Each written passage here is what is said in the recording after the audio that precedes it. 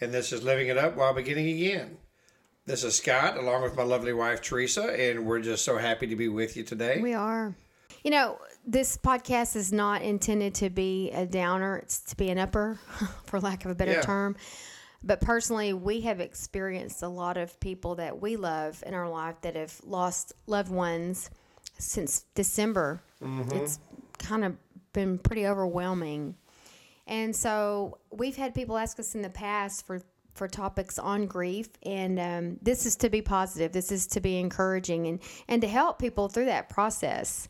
So that's what this is about. And if you're not one of those people who are grieving, we believe you probably have in the past, or you will be in the future, because it hits all of us at one time and another. Mm-hmm. And so if that is the case and you're in a good place right now, we'll just use this as insurance so that when that time and that season in your life comes, hopefully you'll have some tools and some new revelation to help. Absolutely. Okay, we're calling it To Hope from Despair. Love experiences the pain of those who are grieving.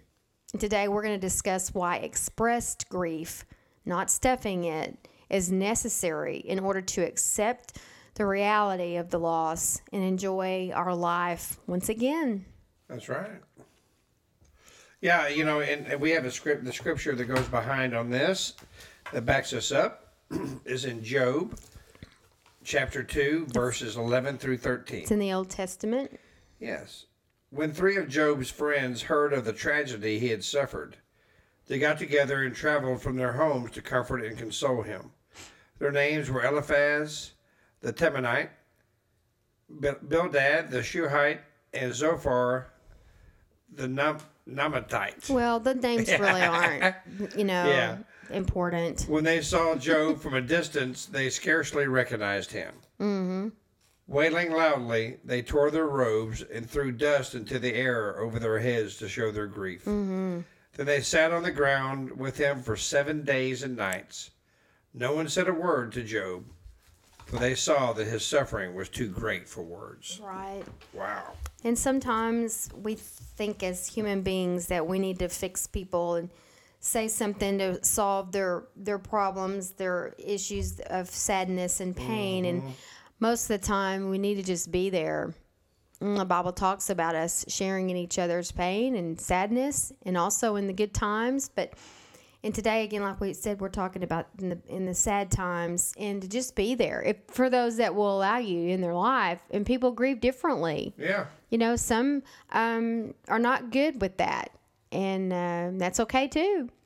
But we're going to focus on what we believe is the healthy grief, and that is allowing other people to share with us, just in the experience, our pain, experiencing our pain with us. Well, that's so true, and to experience someone's pain, you don't wake up in the morning and go, boy, I really want to share someone's pain today, mm-hmm. But you know what? There are times in our life that we have dear friends or family members that go through something, and just like Job's friends did, they went there and they sat with him and didn't say a word. Mm-hmm. And now I'm sure that Job talked, and what they did was they allowed him to vent or talk, and to get out his grief. Yeah. Where his friends messed up, especially Eliphaz, was when he started speaking to Job, and it felt more like a judgmental thing, to where he was not empathizing with him anymore, but he was analyzing, why this problem happened, and why are you going through this, and you must have really sinned bad, to offend God, and that's not what Job needed. Mm-hmm. Job needed a friend to hug him on the shoulder and say, listen, dude, I know you love the Lord. This has nothing to do with your love for him. Mm-hmm. Okay? What and everything about what we're here to do for you is just to be your support. Right. And to help you through this, because God's going to see us through it. Mm-hmm. But we're going to go together, But instead, they judged him, and they said, he must have done something really horrible. Well, Job ended up showing the greatest faith of all. by never losing faith, even through all the horrible tragedies he went through. Yeah, and the Bible talks about how deep down he really believed God to be good and to be fair. Always. Even though all this was coming at him. And he was yelling at God. He was going, why in the heck is this happening? Yeah.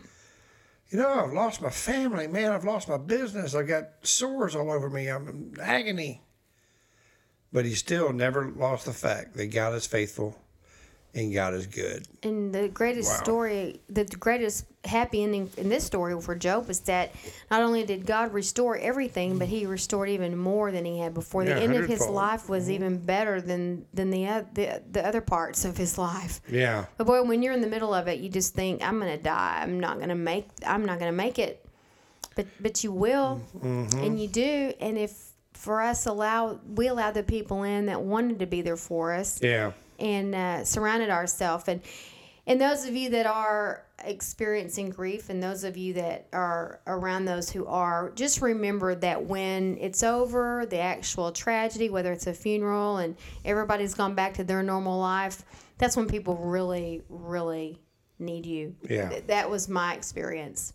When all the texts stop and the cards stop coming and the phone calls stop and you actually get out there and you see life going on and you think, do y'all not understand that I'm grieving because I just buried my mother or I just buried my father. How can y'all just keep going on? Remember those thoughts. But life does go on. But, you know, God didn't create us to be an island. He wants us to help each other. You know, and for me, when I was going through that whole process in the early stages, grief is a weird thing. It comes out of nowhere for no reason.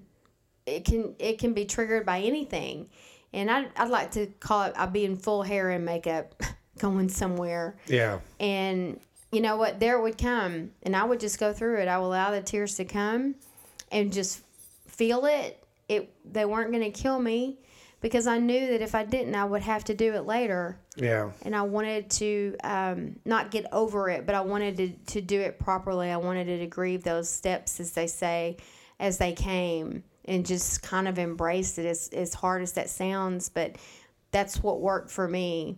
And to not apologize. You know, my mom used to say, if those people don't want to look at me, they can turn their head. Well, I adopted that. You know, that's just the way that it was. And I would just say, look, you know, this is not a good day. Again, I just buried my mom. Yeah. And so I think just being honest, and the key here is expressed grief. That's what we talked about in the beginning, not stuffing it, expressing it. That's true. You know, and like what you're talking about is, you know, grief is not an abnormal emotion. No. I mean, it's necessary if we're going to move on with our life. I mean, we have to have a grieving process in order to move on. I mean, you know, Job's friends, they repeatedly accused him of sin. But they didn't look at their own selves. Right. Okay, and I think one reason why some people are maybe timid to help someone through grief or at a funeral or a bad situation is because we see something that it can happen to us too. Right. And in many situations, it's going to happen to us, and we don't want to face it. Yeah. Well, that's not healthy, because when that does happen to us, or something does happen to us, then we don't have the power of God to help us. Right. And so just remember that grieving is very necessary. It's very normal. It's extremely normal, you know. Grieving all the time is not, but going through a grieving process and just realizing, hey, you know what? You know, life goes on. I have to go forward. And that's where it really comes from.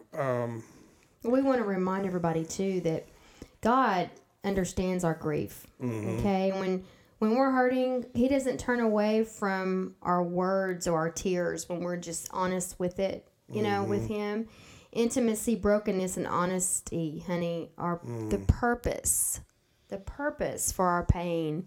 Because when your emotions are raw like that, you experience intimacy with other people. and you are broken, and it's just this is just the way that it is, and honesty from the way that you feel. So if we'll allow it, it can be a real growth, a period of growth for us, in a time when some things maybe have been deep inside of us, they come out. You hear these wonderful, precious stories of people that went in with their mom or their dad or the person that was dying and said some things that they'd never said before. Yeah. But they came out of them. It's a beautiful thing to watch. I saw that with my mom. Yeah. Those of us, I'm sure you did too. And it's a really beautiful moment. It brings up some good in people. It really is. Job, when we're talking about kind of wrapping things up, I mean, all he wanted really was comfort and understanding. I mean, sufferers, people who are suffering, they want to be understood. Hey, this is what I'm going through, man. Can you just sit there for a minute and listen to me? Let me get this out. I got to get this out. I mean, they need comfort, not judgment. We need to keep this in mind, honey, don't we? As we seek to help our friends who are grieving losses in their lives. And it's difficult when there are people that really, they don't deal with it that way. And you can't internalize it and take it personal. We've experienced that with those we have that would rather just be alone. Sure. And I'm cool with that as long as they're spending that time with God and dealing with it that way, as opposed to turning to substances or wrong relationships or things that are not good. That's true. It's still choice, But grief can be a relief, is the way I like to put it. Yes. Grief can be a relief. It is a relief. It is a relief. And you just remember that when someone is grieving, or when we're grieving ourselves. Someone might want to just come alongside you and sit down with you and just hold your hand. I know that person who likes to do that the most. And that's Jesus. Jesus wants to. Yes. He wants to sit beside you. He wants to hold you. And he wants to tell you it's going to be okay. He cries more than you do when you're grieving. Right. It hurts him so much. But you know what? I don't know how I would get through some of the grief we've gotten through over these past years if I didn't have Jesus in my life. He is our hope against hope. He does. He is. So, maybe you don't know Jesus. Or maybe you thought you did, and you're realizing through this podcast, man, I want Jesus to sit beside. I want Jesus to hold my hand. I want Jesus to help me during these situations of grief and joy. Well, you know what? If you walked away, God, he's right there waiting on you. And so if you would please pray this prayer with us. Please know that you're saved. And you can go forward knowing that Jesus is right there beside you. Please pray this prayer. Lord Jesus, please come into my life. Lord, I know you died on the cross and you rose on the third day. And because of that cross, you say my sins are forgiven if I ask you from a sincere heart. Lord Jesus, please forgive me of my sins. Lord, I need you in my life. Today I give you my heart, my soul, and my mind.